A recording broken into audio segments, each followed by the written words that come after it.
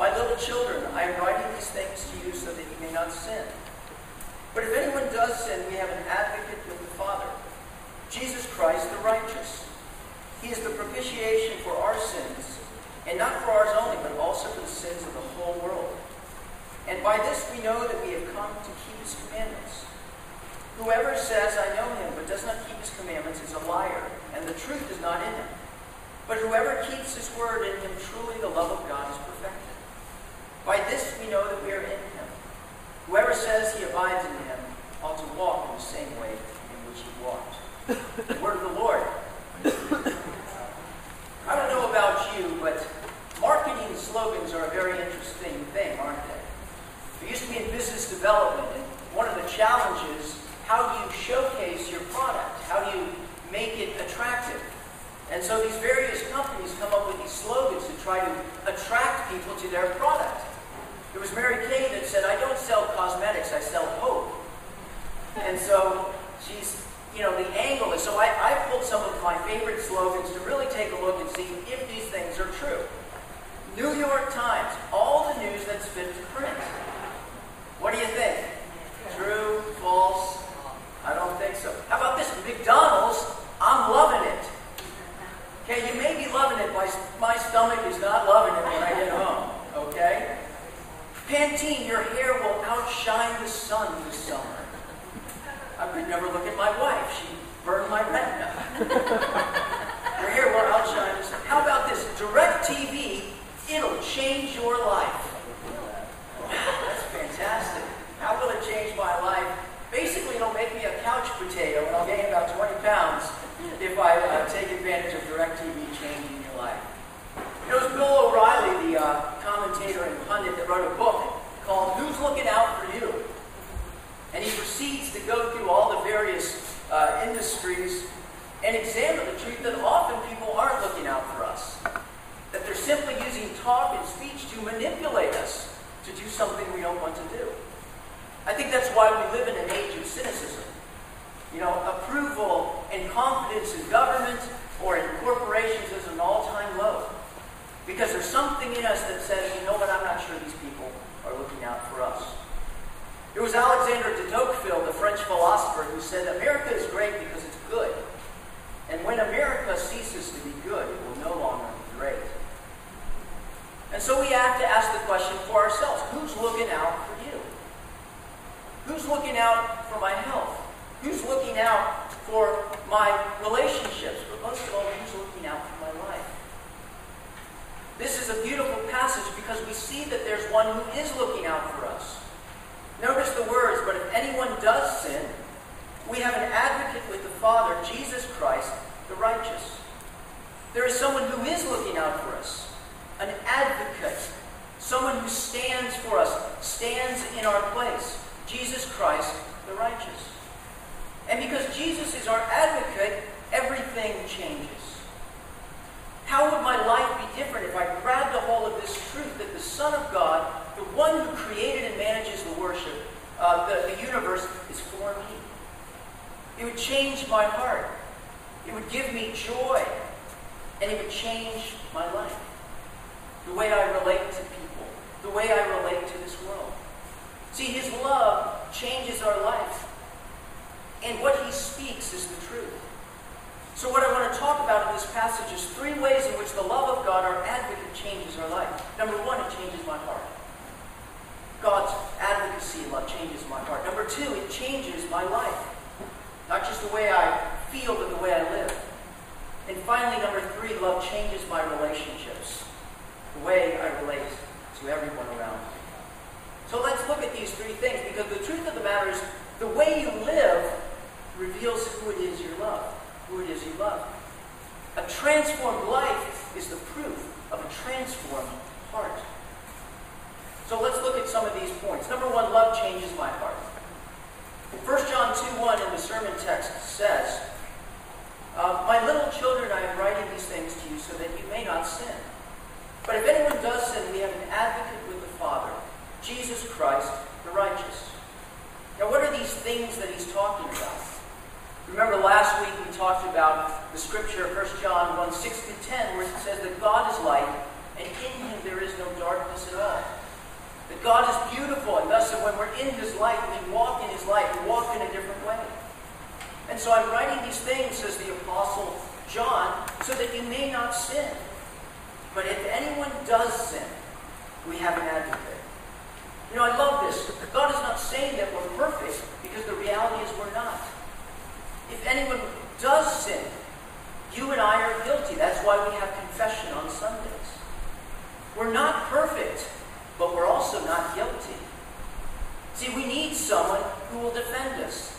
I'm writing to you these things so that you may not sin, but if anyone does sin, we have an advocate with the Father, Jesus Christ, the righteous. The word advocate is a very interesting one.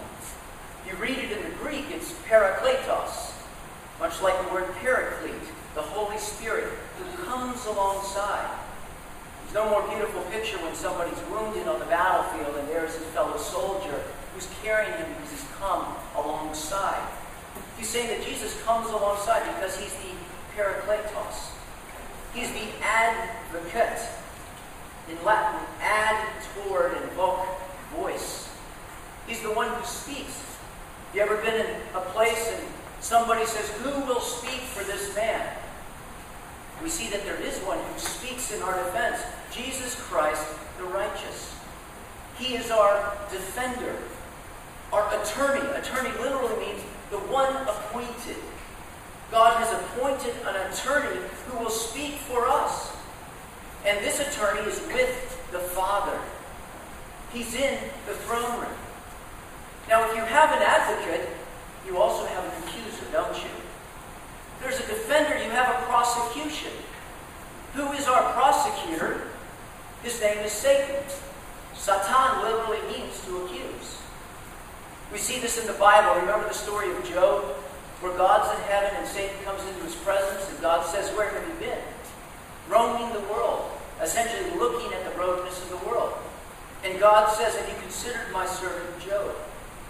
And Satan says, "If you hand him over to me, I will show you who he truly is." For Satan is the accuser. See, all of us, my friends, we stand in the courtroom, and there are three people in it. There's God, the Father, there's Jesus, the righteous, and there's Satan, the accuser. And we sit in the dock. Now, why is Jesus allowed in the courtroom? Because he is the righteous one, the one who has standing. But why is Satan allowed in the courtroom? It's because of us. It's because he has a complaint to lodge that is a valid one. And so we need a defender who protects us from the accuser. And so Jesus defends, but he also overturns. Look at 1 John 2:2. He is the propitiation for our sins, and not only for ours, but also for the sins of the whole world. The word here, propitiation, is called kapareth in Hebrew. It's not as much a concept as it's a thing. Exodus 25:17, "And thou shalt make an ark cover of pure gold. 2 cubits and a half shall be the length thereof, and a cubit and a half the breadth thereof." See, the Ark of the Covenant, you've seen Indiana Jones, right? The box in which the commandments of God were kept was covered by this cover called the mercy seat, the kaporeth. And the goal of the mercy seat, it was a place where God's presence was. The scriptures say that God is enthroned above the cherubim, this mercy seat. And there's only one time when someone could come in. You see, if Satan is the accuser, the code of law by which he accuses is the 10 Commandments, the laws of God. And so we are in trouble. This is what Jesus said. "I have come in my Father's name and you don't accept me. But if someone else comes in his own name, you will accept him. But do not think I will accuse you before the Father. Your accuser is Moses, on whom your hopes are set." See, the law is the condemnation of us because we are not holy people, are we? Love the Lord your God with all of your heart and soul and strength. Do not bow down to an idol. We are guilty. And so this mercy seat is the thing that stands between the commandments and the wrath of God. But not only is this an object, it's a task. You see, the words Yom Kippur literally mean the Day of Atonement. Tradition says that the Day of Atonement and these instructions were handed to Moses when he came down from the mountain on the second time with the new commandments, when they were given atonement for creating this golden calf and following it. And so every year on the Day of Atonement, in would come the priest, the high priest, into the holy place. And when he would take the blood of goats and bulls, and he would sprinkle it on the mercy seat, so that the wrath of God would be kept down. The law of God would be protected from rising up into God, so his wrath, as we see with Moses, would not burn against the people. But we see that one has come, and who has brought his blood, who has forever sealed the mercy seat. Hebrews says that Christ, however, went through the greater and more perfect tabernacle that is not man-made. That is to say, not a part of his creation. He did not enter by means of the blood of goats and calves, but he entered the holy place once for all by his own blood, having obtained eternal redemption. See, the word kafar, from which we get kapara, literally means to wipe out.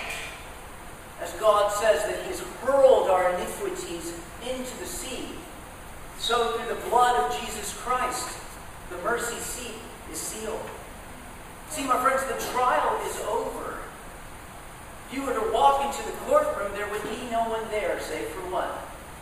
Jesus Christ, who continues to advocate and never leaves his seat, protecting and defending us all the time.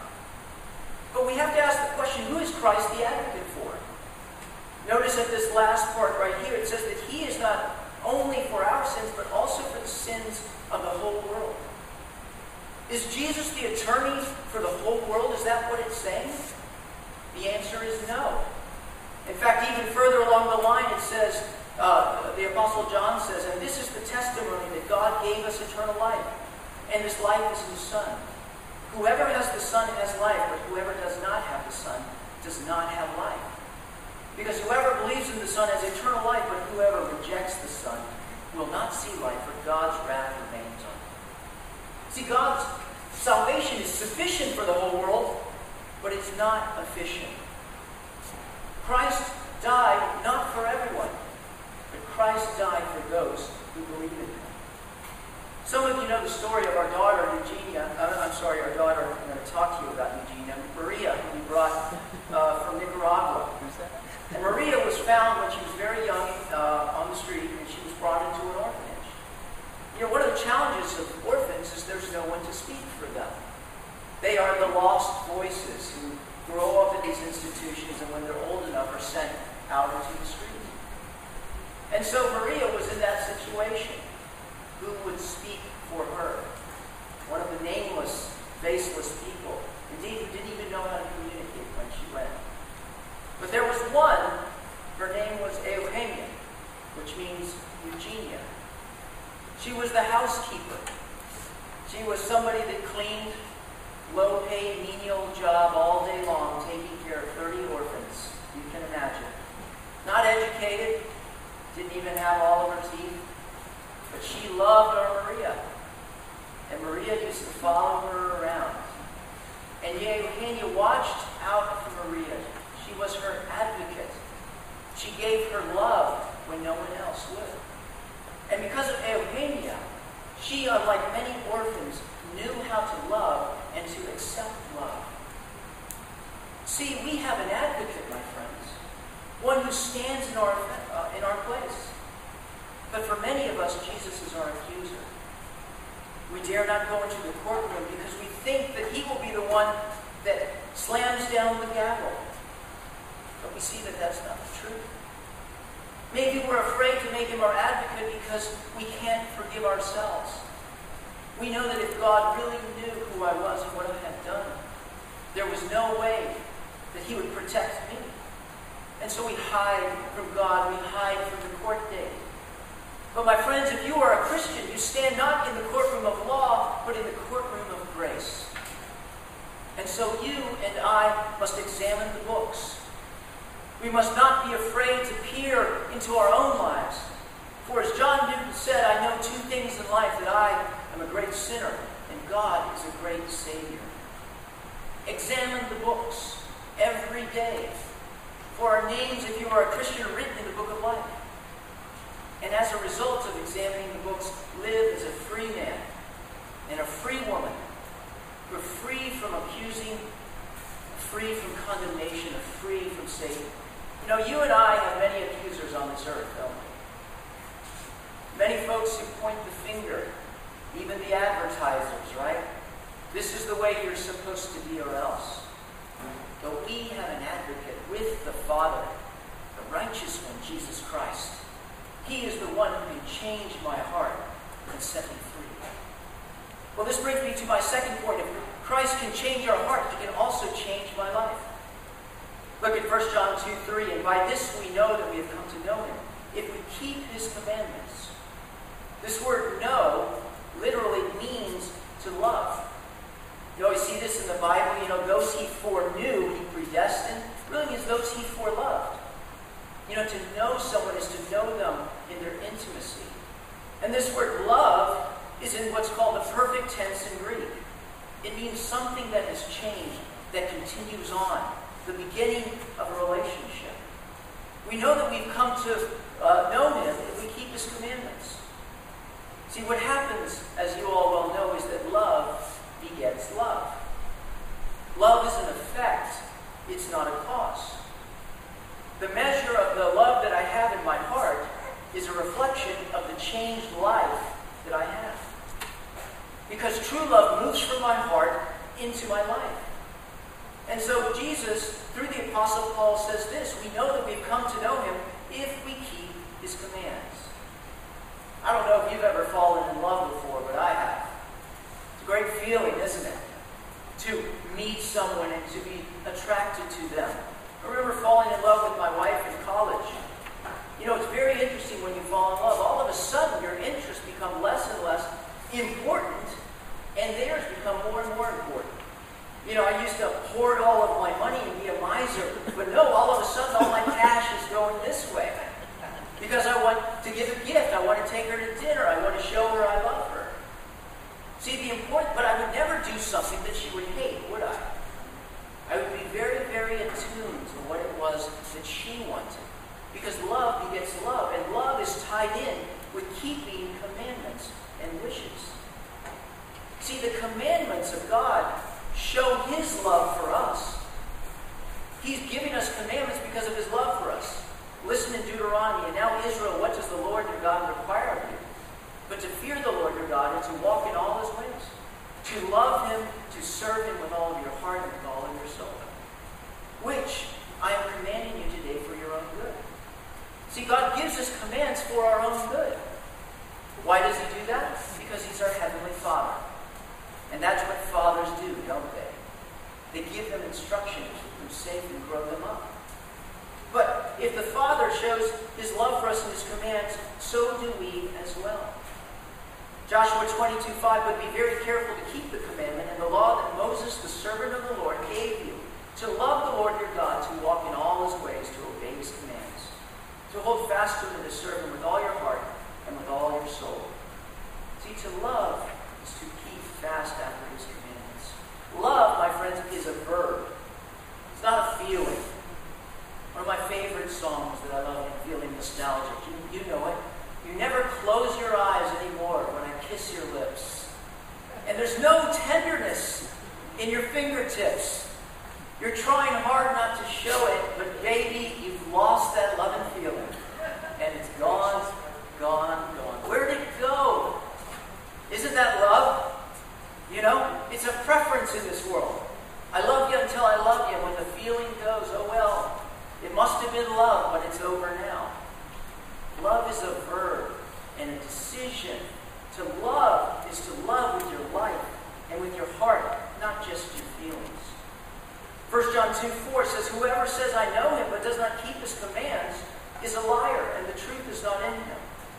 This word keep, by the way, is a present participle. A good way to translate it is whoever says I know him but does not keep keeping his commands. We've already established that we are sinners and that we do sin. But what he's saying is there's a life that reflects obedience to God.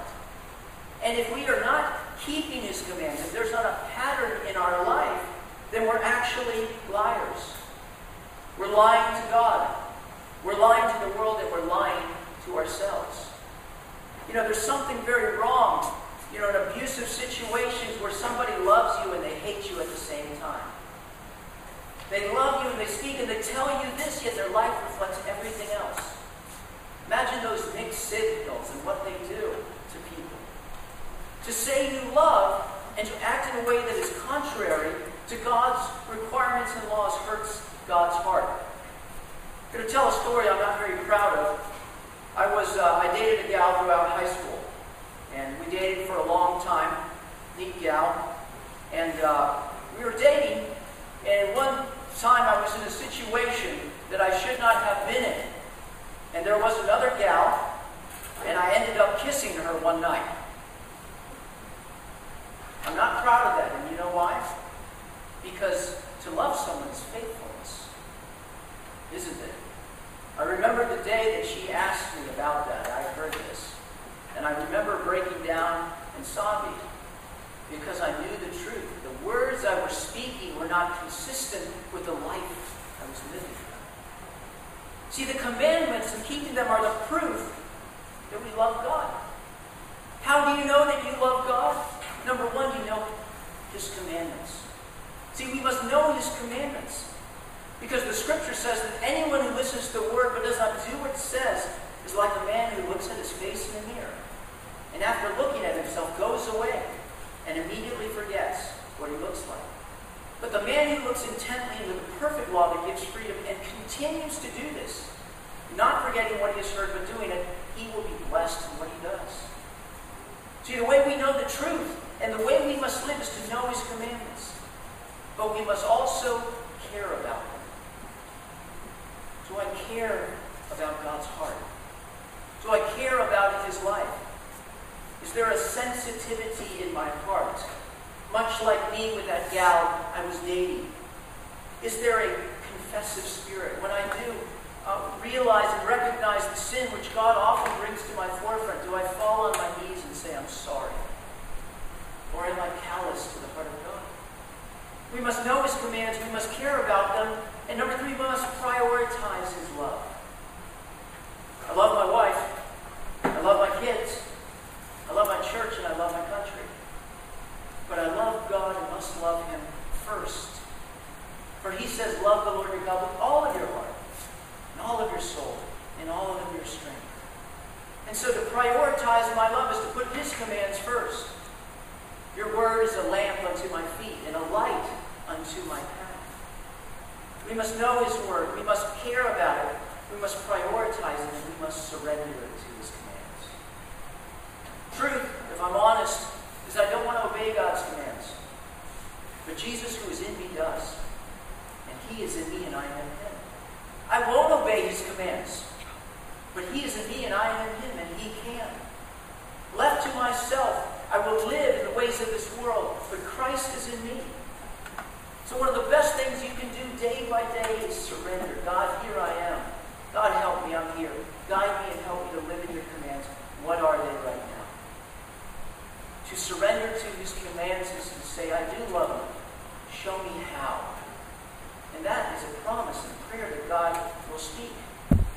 That's precisely, by the way, why you come to church and hear the sermon and go to adult education. I'm sitting by the phone waiting for people to call me, saying, hey, I'm in a situation. What does God's Word say about this?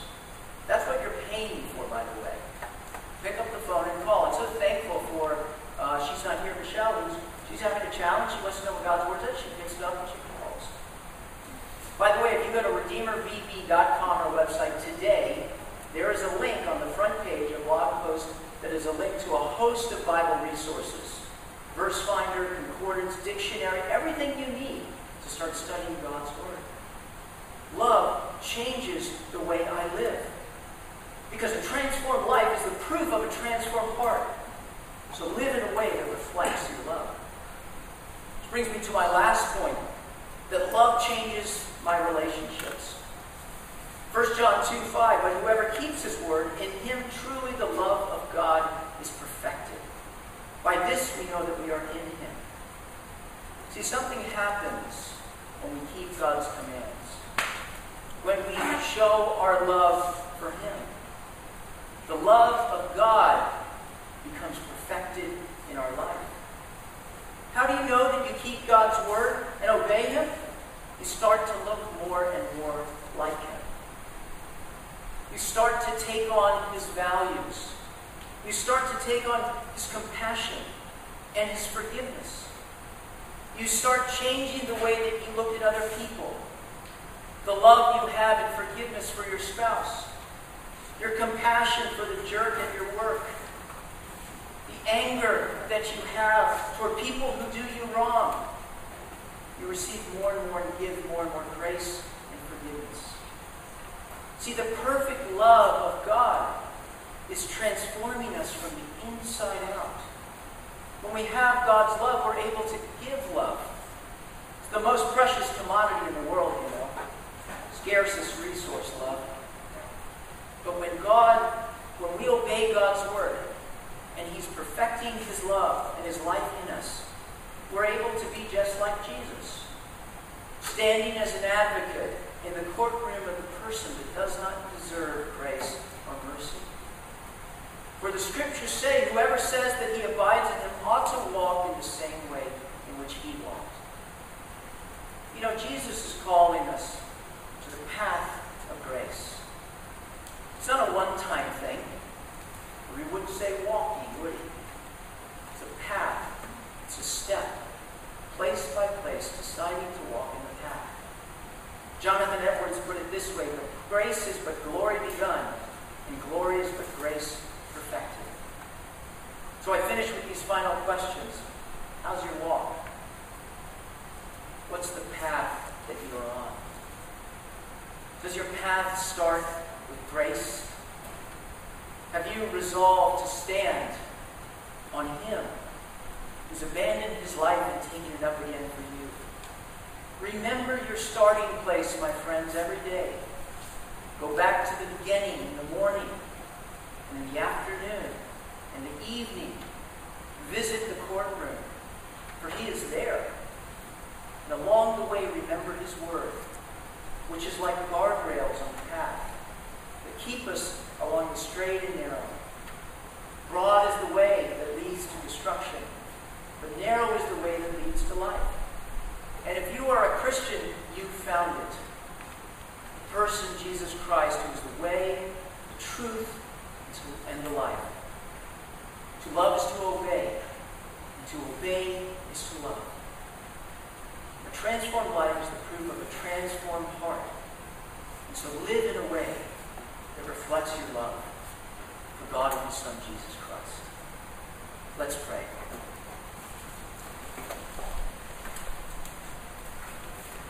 Love so amazing. Love so divine. How can we comprehend?